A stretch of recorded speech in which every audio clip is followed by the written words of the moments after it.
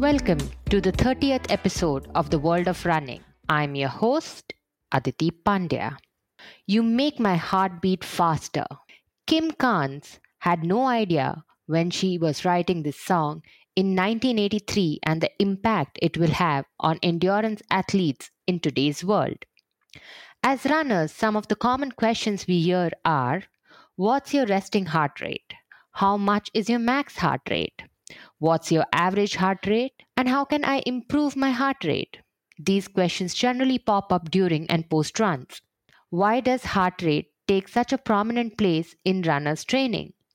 One of the foundational principles of running is training at the right intensity, a key to making gains in aerobic fitness.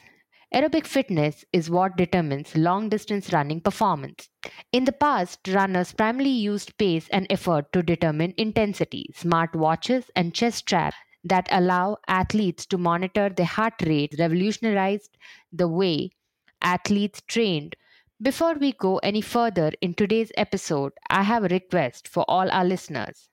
Support us by sharing our podcast link with a runner who is yet to discover us. It takes a lot of work to research the topic, create questions, record with our guests, and post production. Your feedback will encourage us to create more content. You can share your feedback with us or topics you would like to listen by emailing us at connect@geeksonfeet.com. Also, do rate our podcast wherever you're listening. In this episode, we will discuss about heart rate training and how we can use it for effective training outcomes and optimizing performance and recovery. Our guest for today is Anand Hatwalne. Anand has been running for close to 2 decades. In 2013, he co founded Running Potential, through which he has been helping fellow runners and friends to get better at the sport. He has a couple of ultras and a few marathons under his belt. Anand is especially drawn to the physiological aspects of running and exercise science. He is a public speaker and has delivered many talks related to running in the public domain. Anand was also invited multiple times by the Indian Army establishments such as National Defence Academy and the College of Military Engineering in Pune, the Army War College, and an army camp in Assam to talk about these topics. In 2019, owing to his work in spreading awareness about heart rate variability for endurance sports, the training platform Heart Rate Variability for Training, also known as HRV for Training, chose Anand as one of its mentors. Hi, Anand. Welcome to this episode. Hi, Aditi. Thanks for having me. It's good to be here. Yeah. So, Anand, today being a Saturday, is your long run on Saturdays or is it tomorrow? It's actually both. It's actually an easy run on Saturday, followed by a longer run on Sundays, or vice versa, depending on what I'm doing in the training block. Currently, I'm not training for anything, so I'm taking it easy. So, today was my long run too, and as we are going to talk about heart rate, I must say today my heart rate was much more higher as compared to, last few days, uh, and it triggers, right? So every time if my heart rate is higher, it troubles me, right? So, Anand, I want to start by asking you that as for the basics, we all probably know that a lower heart rate means lower effort, right? But beyond that, why is heart rate monitoring important for an effective training? Yeah, thanks for asking that question. At the outset, I just wanted to put that out to in everyone's head that HR is only a means to train. It's not the holy grail and etc. A common sense should prevail all the time. And I'll keep saying this probably once in a while because people who are actually looking at heart rates or the devices that measure the heart rates, they typically get obsessed by data pretty soon. Although they would start by not caring too much, then or they see some value in it, and then they somehow get sucked into it. So please keep in mind that every individual is different. I keep saying sometimes in a kidding fashion that HRs are like salaries. It's best not to compare them. People now start comparing as well. This We are all bitten by social media and etc. So it's very natural for people to compare HRs and then think, oh, this person is having a very lower HR, etc. But at the end of it, as you were saying, HR is a means to train at the correct intensity, and HR training is nothing but a type of training. And those who are not new to the exercise basics, it's about how you load your muscles and etc. Heart being a muscle, by the way, people forget that as well. That how do you train something so that you stress and then let it recover, and in the process it becomes better. So that's the premise, and it's no different when it comes to HR monitoring. Sure. And so, Anand, do you want to talk about training intensity on a particular day and the level of recovery that is required to lower down the heart rate? Absolutely. So, as I was saying earlier, that training at the right intensity is of paramount importance. I mean, people go out for a run. If they have coach, great. If they are self-coach, that is also great. But without realizing that there are certain common sense principles that we should be aware of. That training hard and followed by training easy, so hard easy kind of principles, etc. So let's not forget, when we come to the advanced topic like heart rate monitoring, that what is the basic of training, right? It's a stress, put some stress on the body and let the body respond. And how much you stress is also important, because as I was saying, if you stress it too much, then your fitness goes down. Again, let me remind you again, at this point, that training actually reduces your fitness on that particular day. So people have this notion in their heads that if you keep training, then your fitness improves. So that's not true. That's half of the equation, because training plus recovery is actually producing the effective fitness that you want to have. So in terms of you might have heard a term called polarized training, which is also sometimes called 80-20 training, where 80% of your training happens at the low or easy intensity and 20% should happen at the high intensity. We are all guilty of operating in a very intermediate or a dead zone, as they would call it. So it's neither too hard, neither too easy. So your easy runs become way too faster than they should be, and your harder runs are not that hard to reap the benefits of this extreme spectrum that you would need to have. And again, distance running being an endurance sport, all of your energy should primarily come from the aerobic system, and you want to have more of a fat kind of adaptation coming into this picture. What I mean by that is most of your energy should come from your fat deposits and not from your glycogen deposits, which is a high octane fuel, if you want to say.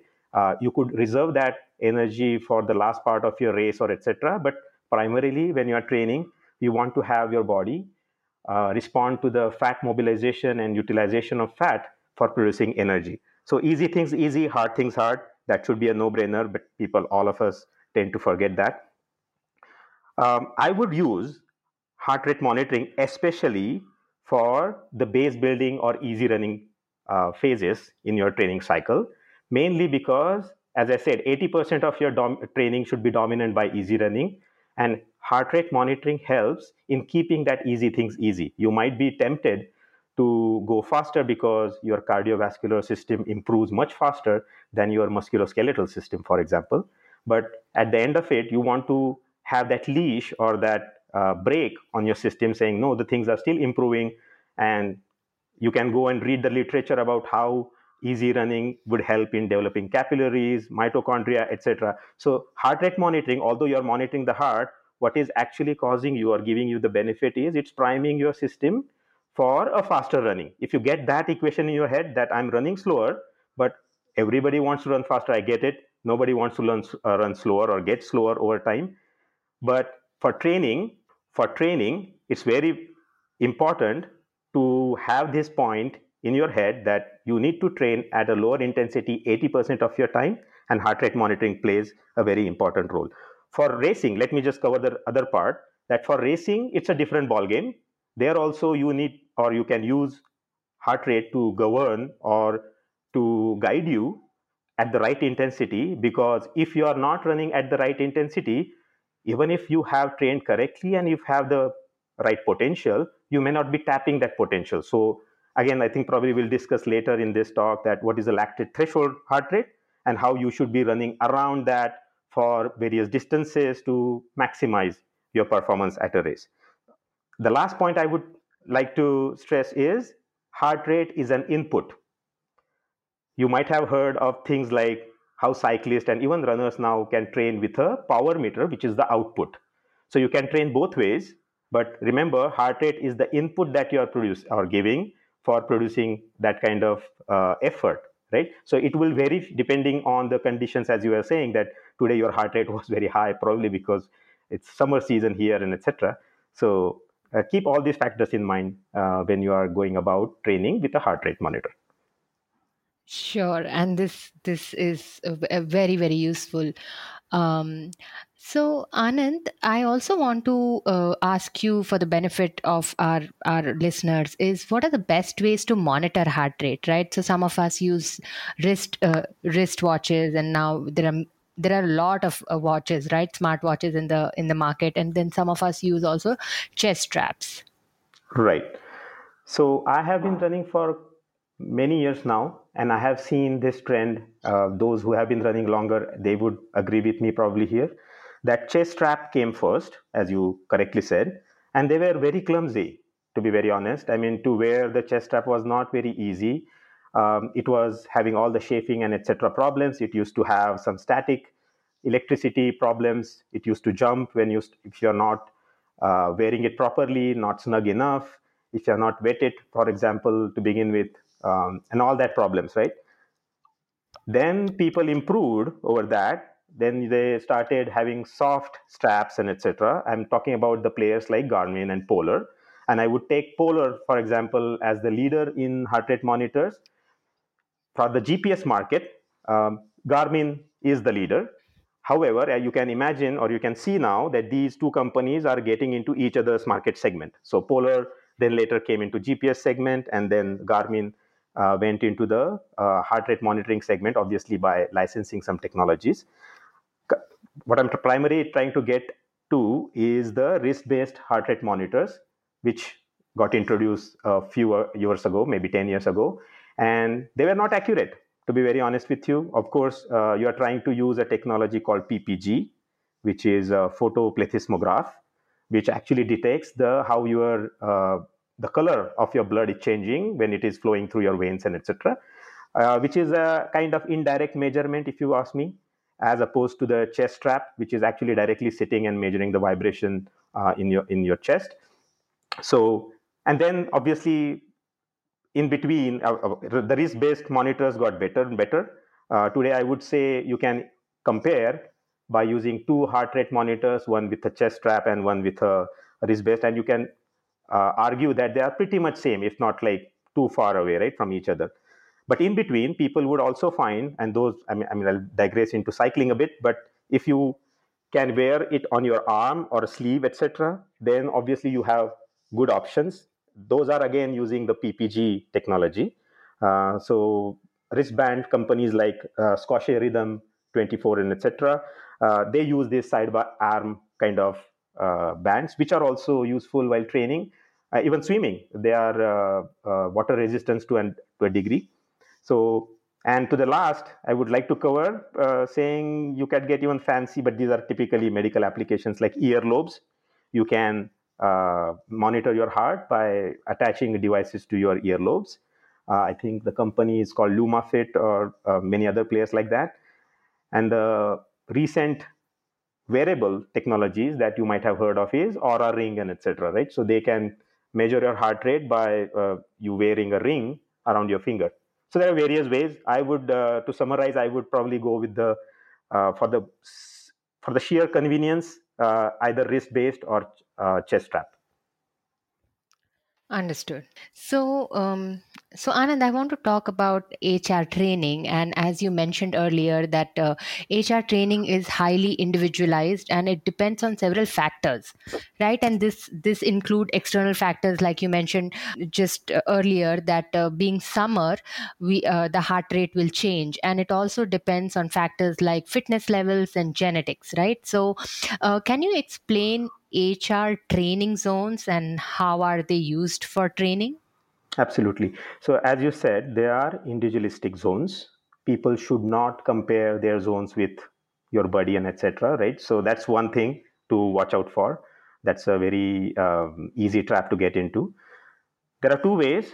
As you are saying, it's a zone, so you have to divide something into some segments of intensities. Naturally, these are nothing but intensities, various intensities, which if you train in those intensities, you would get some benefits, physiological benefits.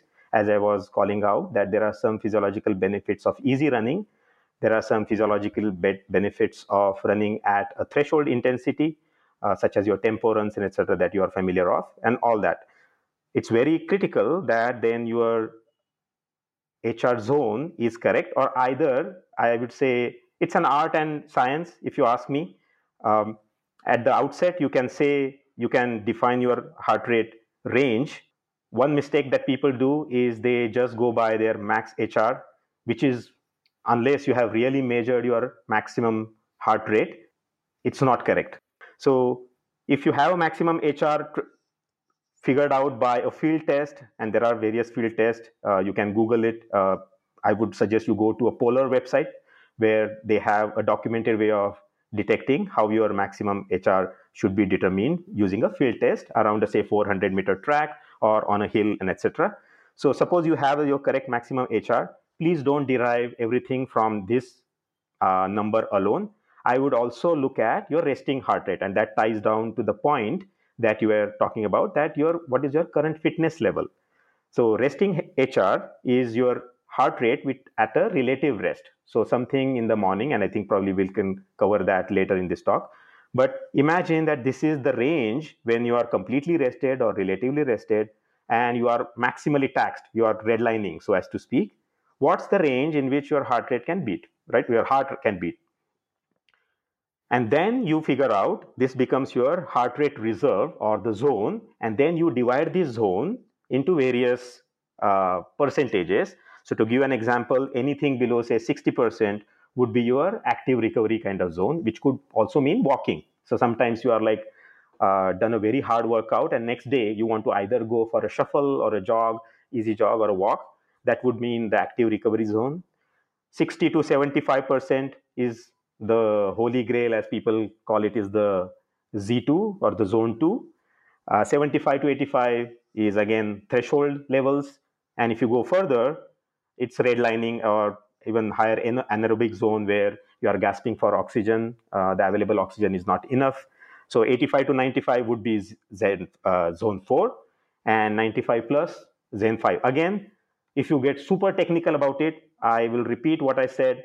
If you become too married to these zones, etc., then you will find that there are Z4A, Z4B, then Z5A, Z5B, and all those kind of levels. Depending on what training system you follow, you will also find, oh, there are no 5 zones, there are 7 zones.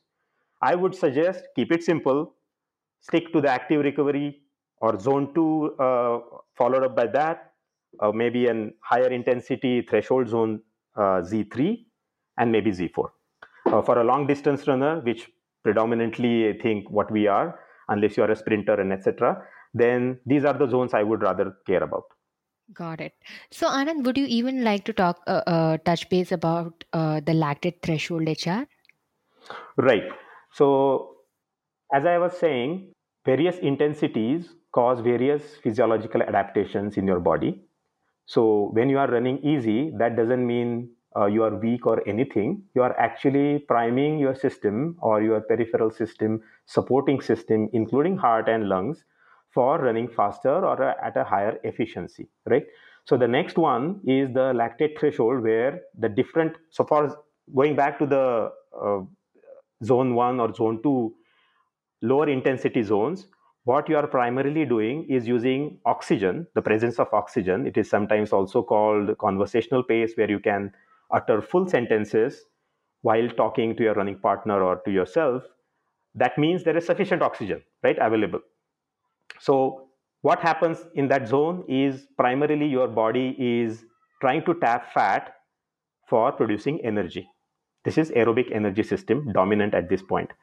As you progress or as you increase the intensity, this balance of some energy coming from fat and some energy coming from your stored muscle glycogen shifts or starts shifting towards your muscle glycogen storage, which is because it needs immediate energy for producing the faster paces or effort that you are desiring.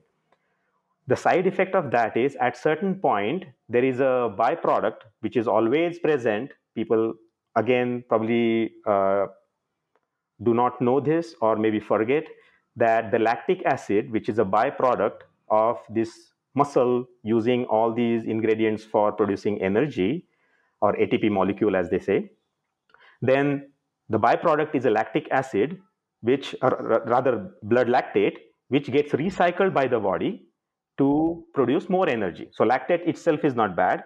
What is bad is the lactic acid when H plus ions start accumulating in your blood. This is the feeling that you feel that your muscles are warm, and then you're feeling very heavy muscles and feel that your legs are becoming like lead, etc. So all that feeling is because of this lactic acid accumulation happening at an intensity which is just beyond your a threshold point, which is called the lactate threshold.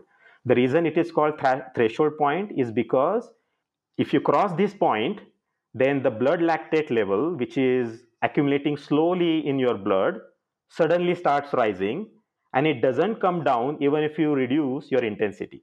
So you can imagine this to be kind of a Lakshman Resha, that if you cross this line too early in your race or in your training, then I think the damage is done. What happens is because of this intensity or the way the lactic acid is now accumulating at a very faster pace in your blood, the body takes this as a threat and then start shutting down your aerobic mechanism, which are nothing but your mitochondria in your cells and etc., which are actually producing aerobic component of the energy system, and body actually starts shutting down those factories. So you will realize that even if you slow down, you don't feel comfortable at all, or you cannot increase your pace the way you want after recovering.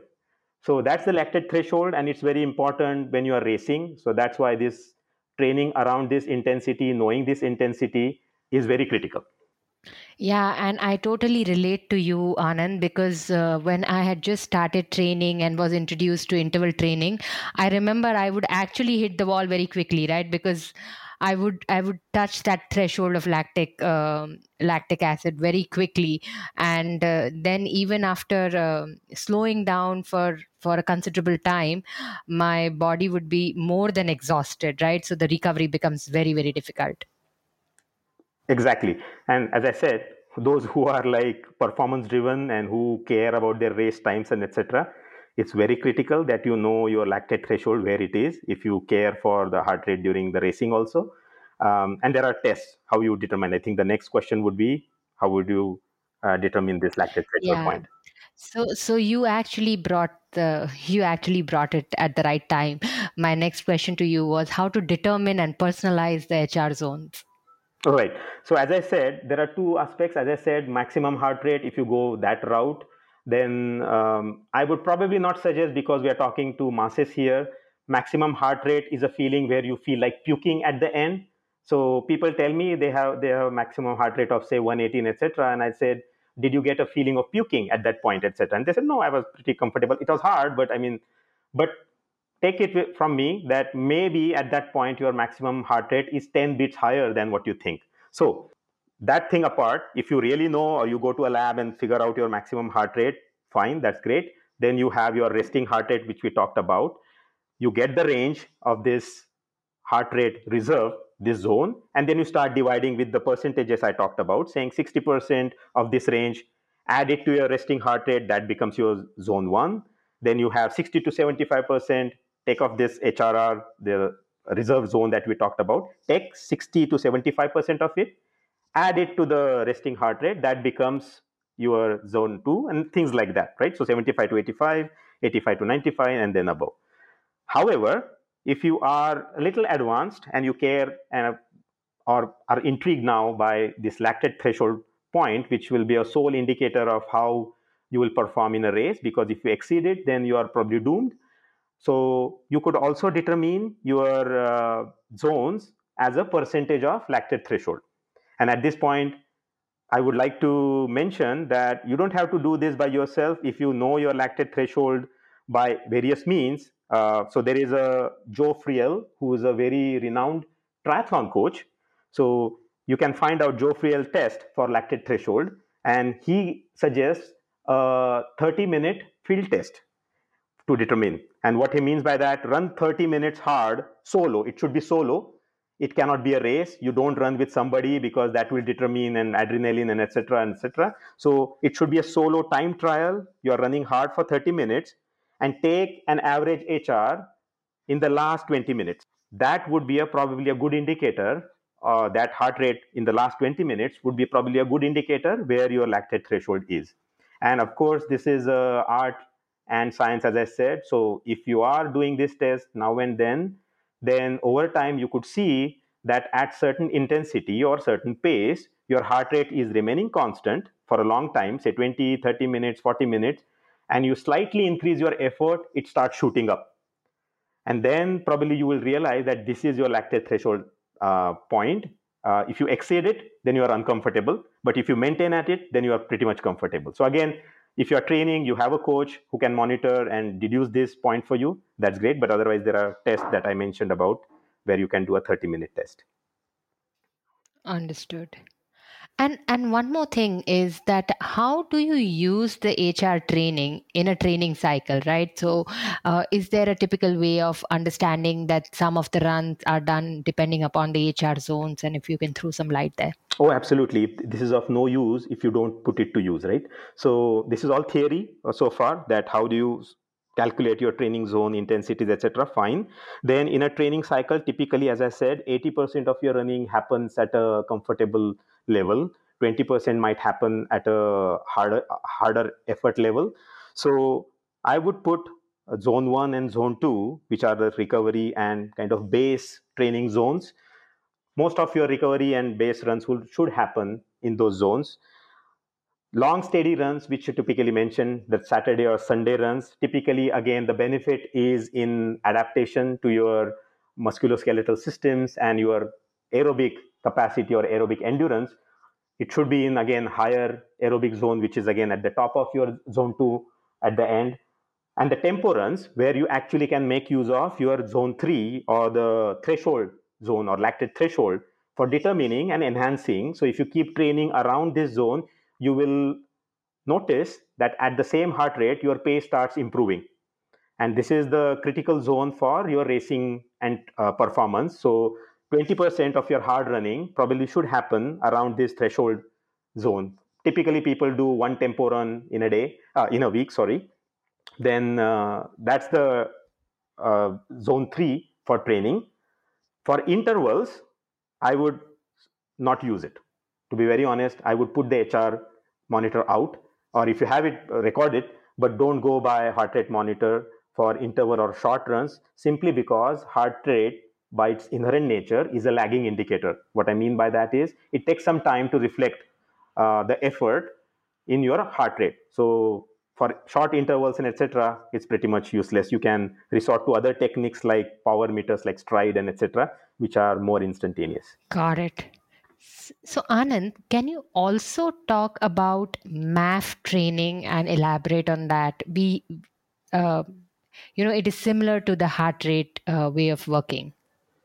Yes. So when I think it was in 2006 when I started reading about heart rate monitoring, I also got my Polar F6. Those who are few who have been using those devices at that time. And then there was a coach or endurance coach. His name is Phil Maffetone. He is a musician, by the way, as well. I think he has ventured into music as his full-time hobby now. But he came up with his idea or an empirical formula saying there is a concept of maximum aerobic function. This is the MAF acronym that you mentioned. And what he saw or what he determined is, instead of using any formula to determine your maximum heart rate, etc., he came up with a formula saying 180 minus your age. So that's the empirical formula. So suppose you are a 20-year-old or 30-year-old, so for example, then 180 minus 30 is 150.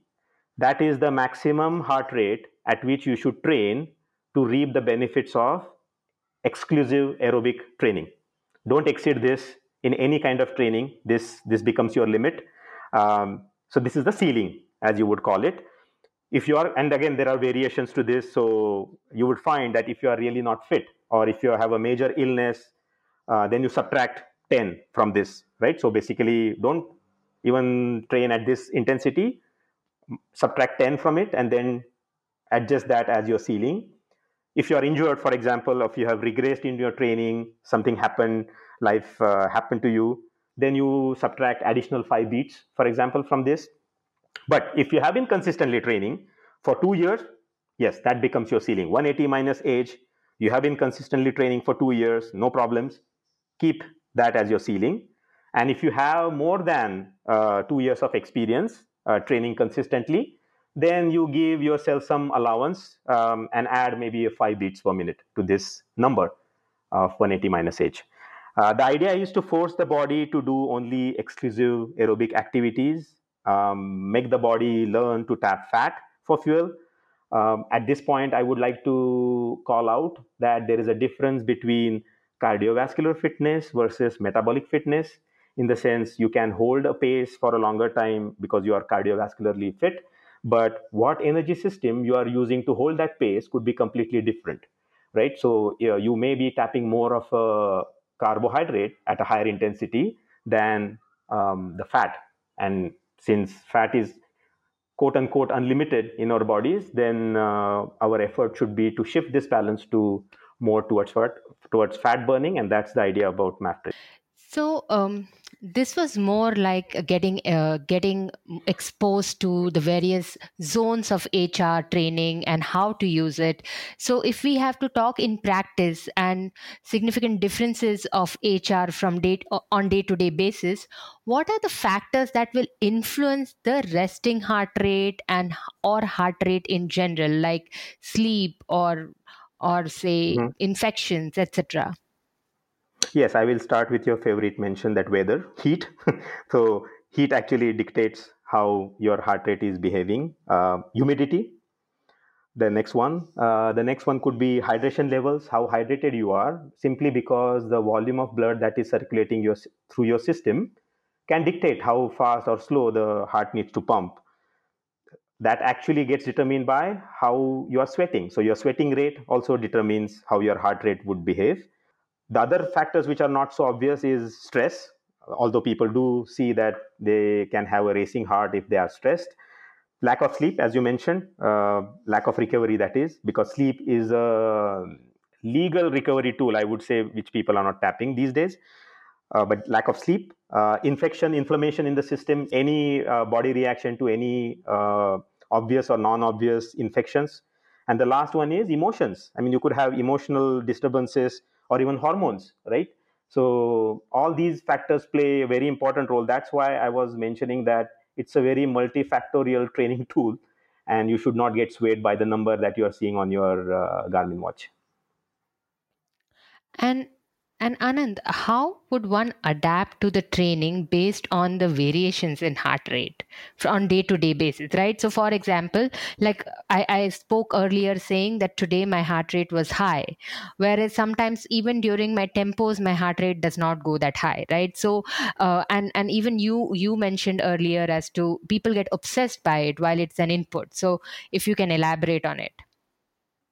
To say the same thing again, this perceived effort, right? Perceived effort should govern everything that you are seeing on your device or what is being measured at your heart rate. How's your perceived effort? Even if the heart rate is racing, what is your perceived effort? You might be okay to cut the run short, but not go too intense. So again, the training principles one should not forget is the whole thing, though your whole body is under stress, which is uh, a multiplying factor called frequency, intensity, and duration.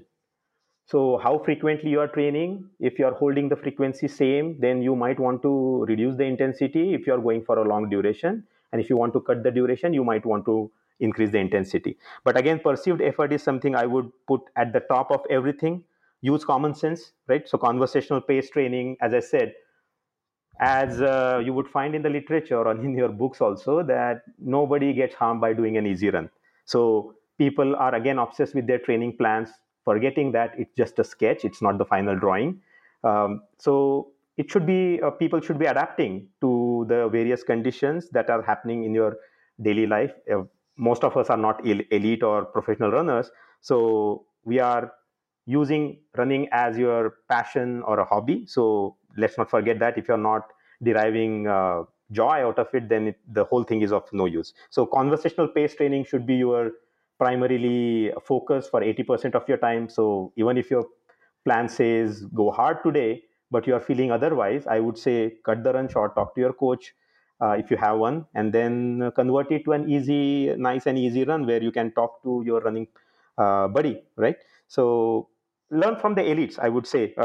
They do most of their running easy, although their easy paces are faster. That's a different topic. But most of the things should be kept easy and not be obsessed with. And obviously, as I said, I keep mentioning this, but power meter is another tool that you can look at. If you're obsessed with the higher HR number, what is the power meter saying as well? So don't produce something which is your heart is telling you that you're not able to produce on that day. Then you can limit it by other factors.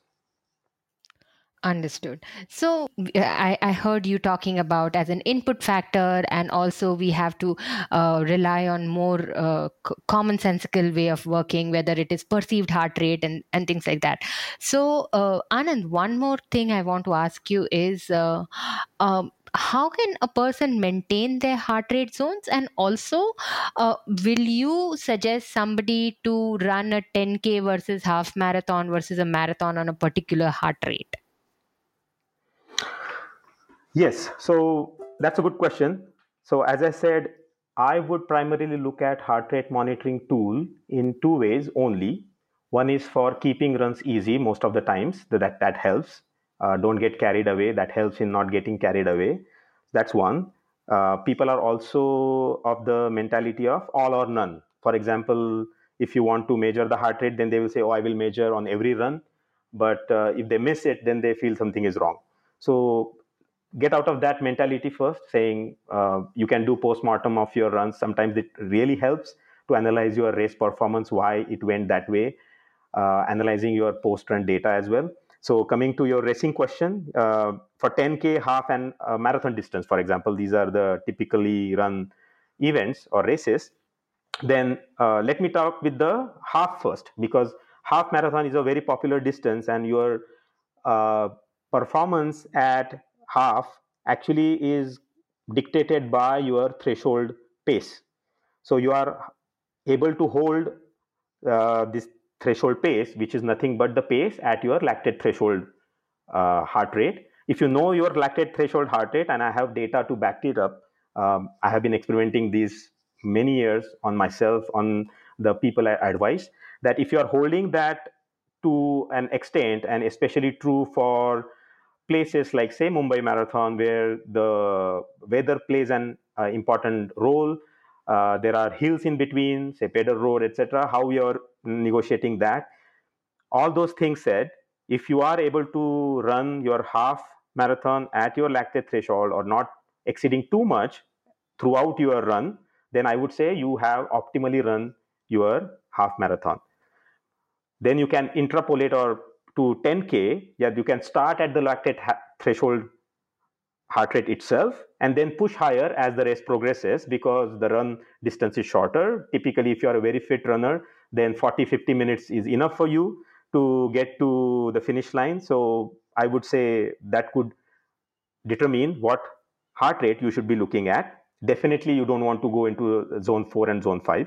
So again, use common sense for that. And marathon being a longer distance or a longish event, then this is something where the HR can drift over time. So you should probably start a little lower, say 80 or 90% of your lactate threshold, and then approach the lactate threshold as you near the last 10K of your race. Got it. So, Anand, I want to now move on to recovery, right, and heart rate. So, generally, the recovery, when we are talking about, the heart rate is generally lower, and especially it will be our resting heart rate will be around 15 to 20 beats lower per minute than our when we are active, right, especially for endurance athletes. And we also see that the resting heart rate goes low as, say, around 40 to 50 beats per minute, right? And so I want to understand what is time to recovery and how do you use this in training? So time to recovery is something, a number in terms of hours reported by your fitness watch at the end of your run. When you save it, it will show you that the next suggested run or time for recovery is, say, 24 hours, 36 hours, depending on how hard or how easy you went in the current run. So that's an empirical guesstimate looking at your stress. These guys, or these devices, I would say, are getting smarter, no doubt. They have the history to look at how you are responding to in terms of heart rate and etc. During your historical runs, etc. I'm not sure if these guys use these algorithms are patented or private, so we would not know how they are computing this. Having said that, it's an estimate, right? So take it only as a rough guideline. I would also look at something called as the time recovery that happens when you are stopping your run but not saving it. So it would start counting 2 minutes and it will show you how quickly or how late your heart rate is dropping to a level. That number is the recovery heart rate, is also an indicating factor of how quickly you are likely to recover or how fit you are to recover. So these two factors, immediately after the run, wait for 2 minutes and observe your resting time to recover. That is the number that you can compare over time. The second one, the time to recovery, is a number given by your watch. Take it as a rough guideline. I would say, again, don't forget the hard and easy principle. If you have gone hard today and the watch is saying, oh, go hard, or maybe next is 24 hours, then if you have a coach, obviously he will or she will take care of that. But don't do a harder again, even if he says 24 recovery time to recovery is 24 hours only, right? And then look at some data points like your maybe, and maybe there's a segue into the next, but say HRV score, what happens to their HRV score the next day, and etc. It's a subjective feeling at the end of the day. If the number agrees with what you are feeling on the next day, great, I would say, and it agrees with your hard and easy training principle, great. Otherwise, I would just use as a one of the data points and not the sole guiding point. Understood. So for all of our listeners, you can visit geeksonfeed.com and we have few articles on lactate threshold HR and HR zones and perceived HR training. Fine. Anand, I also want to now talk a bit about heart rate variability and recovery, right? And I want to come clean that I did not have much knowledge and I have read about it for preparing this episode. And it is interesting to know, right, that heart rate variability refers to to quantifying the difference between consecutive heartbeats, and this is explained by Marco Altini. He's a founder of the smartphone app HRV for training. And every time the heart beats, the gap between each thump isn't exactly the same, and it will and these milliseconds that form the basis of your HRV. So Anand, what is HRV apart from the definition, and is it a better metric than resting heart rate? Yes. So it's interesting, as you said, definitely. And it happened to me. Why I started looking into HRV is because in say 10 years ago, when I was doing these talks on heart rate training, a question came from the audience saying, oh, you talked about this exercise science and how your fitness goes down on the training day, it recovers if you give sufficient recovery. What is the quantum of recovery? Because this is a very subjective feeling, right? Some people will recover faster depending on their age, gender, and etc., whereas some people will take time. Is there a means or way to put a number saying this is how you have recovered, or this is how you have not recovered, right? So that you can optimally tax or schedule your next workout. So when I started researching about this question, I came across HRV. In 2016, I believe, Marco was still developing this app and a system. I would say it's not just an app because, as you will see, what HRV means, you briefly mentioned it, that it's a variation between the two successive heartbeats. So, for the geeks out there, if you have seen a typical heart wave or heartbeat, it's PQRST wave as it is called. The difference between R to R interval in this wave, which is typically spikes that you see in an ECG and etc. So that interval, time interval, is called the HRV. It's a measure of HRV. The actual technical definition or ratio is called RMSSD, the root mean square of successive differences that you will have. That's a more statistical indicator to give a correct number or idea. Why this happens, and when I started reading about this, is a, a counterintuitive feeling here is we should not have our heart beating at a metronomic level or rhythm, in the sense, when you say I have a 60 bpm beats per minute as my heart rate, you really don't expect it to beat at 1 second exact. And why I say that is because the heart is governed by the autonomous nervous system. As we all know, there is no control of our brain as such, in the sense you cannot control consciously. The two constituents of ANS are the sympathetic nervous system and the parasympathetic. The sympathetic nervous system is which increases your heart rate. So a fight or a flight, you want to run away from danger or you see a danger, this is where the sympathetic nervous system is acting. And the parasympathetic nervous system is actually the reverse of it. When you are relaxing, you are eating, you are recovering, digesting, all that thing, right? So as you can imagine, these are the two systems which are always in the kind of a tug of war situation. They're trying to bring the balance in the middle, homeostasis, right, as it's called. So if the variation is more, then you know that these two sides of this war are strong and pulling each other. If this tug of war is not happening, then actually these systems are not functional or not robust enough.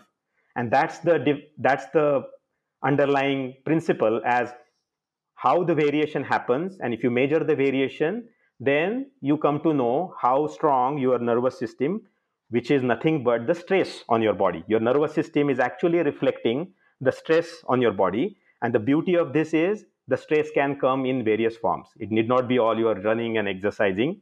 It could be just mental stress, some emotional stress, etc. So it's a holistic approach in that way, getting reflected in this HRV score or RMSSD number. Got it.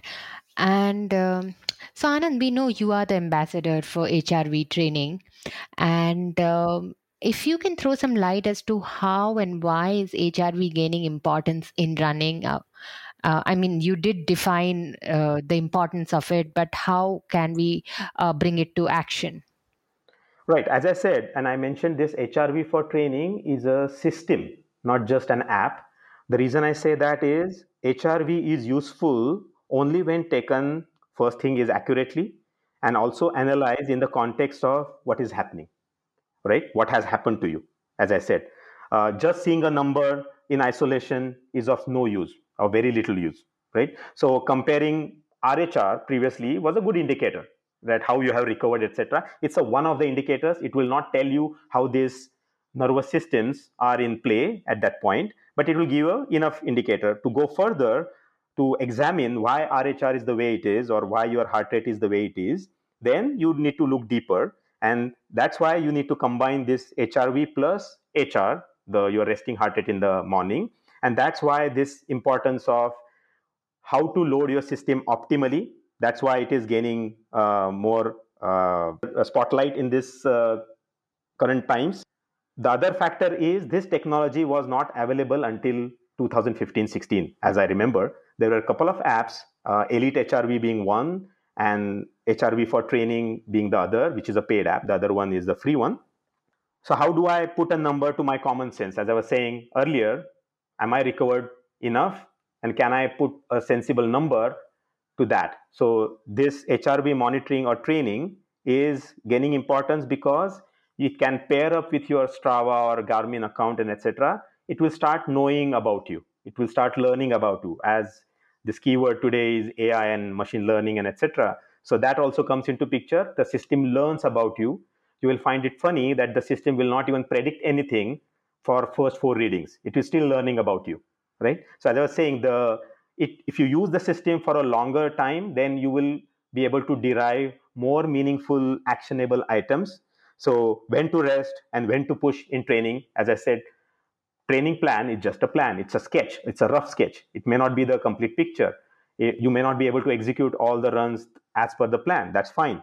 When to rest and when to push, if your plan is saying otherwise, is another important factor. People do the mistakes of pushing when they should not be and get injured and all that. So as I said, notice that I called HRV for training and not racing. And I just wanted to mention this fun fact here.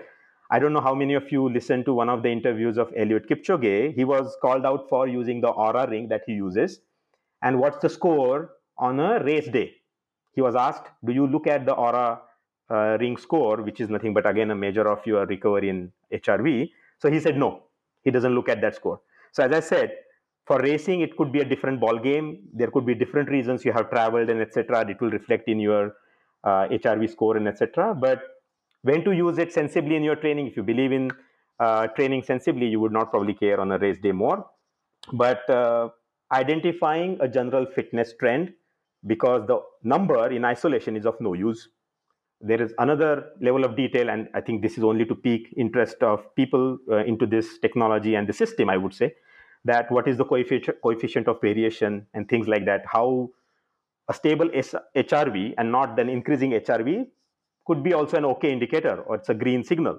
And other insights that you can gain out of it is how you are coping well with the training or not. And furthermore, these devices or these apps can give you a good indicator of your lactate threshold pace and even your VO2 max estimation and etc. So it goes further than that. So that's why people are finding that it's a holistic approach. It's not just looking at your heart rate alone. It is giving you a context of your training that you did yesterday. It's able to monitor that, how you are responding to that and all that. So I would say, and it's becoming a mainstream technology. It was not available to all of us, and that's the simple reason people could not just use this technology, and that's why people think are more interested in how they can use it better. So Anand, we know the background now for HRV, and can you tell us the ways to measure our HRV? Right. So ideally, as I said, you should have a chest strap, because chest strap will give you the most accurate reading rather than anything else. Although you will find that HRV for training takes pride in publishing research papers where their app is able to match the results of a chest strap. And by chest strap, I mean Polar H10, which is considered as a gold standard, which can detect and emit the successive differences in your heart rate. All straps are not the same. Please note that.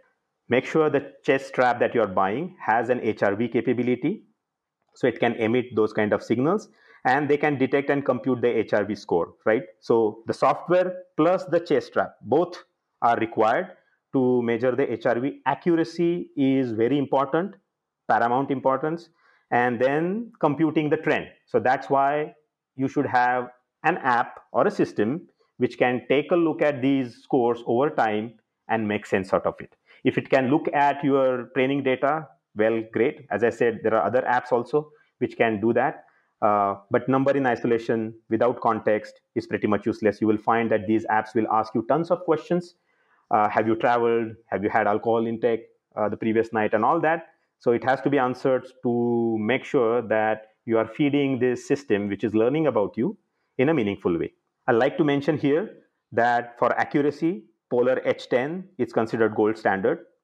Next, I would say Scotche Rhythm 24 is another armband which you can wear on your arm or sleeve. That can also emit heart rate variability score. They have their own app, but as I said, that app will only tell you the HRV reading that is of no use or little use in your training. So HRV for training app with PPG based sensor, your phone camera. They have published research that they match the results of Polar H10. So if you are fine with that, then All you need is this app and your phone, which is easily available in the morning by your bedside. Um, the other app I mentioned is Elite HRV app. You can check that out as well. And some of the expensive options are also out there, but those are mainly for, say, clubs and maybe at elite level, athlete and etc. So you can go all out on this depending on what your interest take you. So the advanced watches like Garmin 965, 955, and maybe Phoenix 6X Pro series, etc. They also use HRV technology where they can emit these numbers and you can see the trend in Garmin Connect or any other software where it can be exported to. Got it. So thank you, Anand. Thank you for taking out time for today's episode, and I wish you all the best for the coming season and happy running. Thank you, and thanks to all the listeners who are patiently listening to this podcast. And it's a great series, I would say. I have listened to many podcasts on this Geeks for Feet. So please do check out others. At the end of it, I would say, please keep your brain sane. Please use your common sense. This is all great. This technology is advancing at a very rapid pace these days. So it should not overtake us, in the sense it should not start ruling us. We should be still ruling the technology. Thank you. I would like to thank all our listeners, and if you like this episode and would like to know more on the world of running, please subscribe to our channel. And if you know of someone who is starting their journey into fitness and running, do share our podcast link with them. I would like to thank my friend Arvind for editing, sound recording, and taking care of the post-production for this podcast. If you have any suggestions on improving the content of the show or topics you would like us to cover, please share it by emailing us at connect@geeksonfeet.com. Or you can also reach us through Twitter, Facebook, or Instagram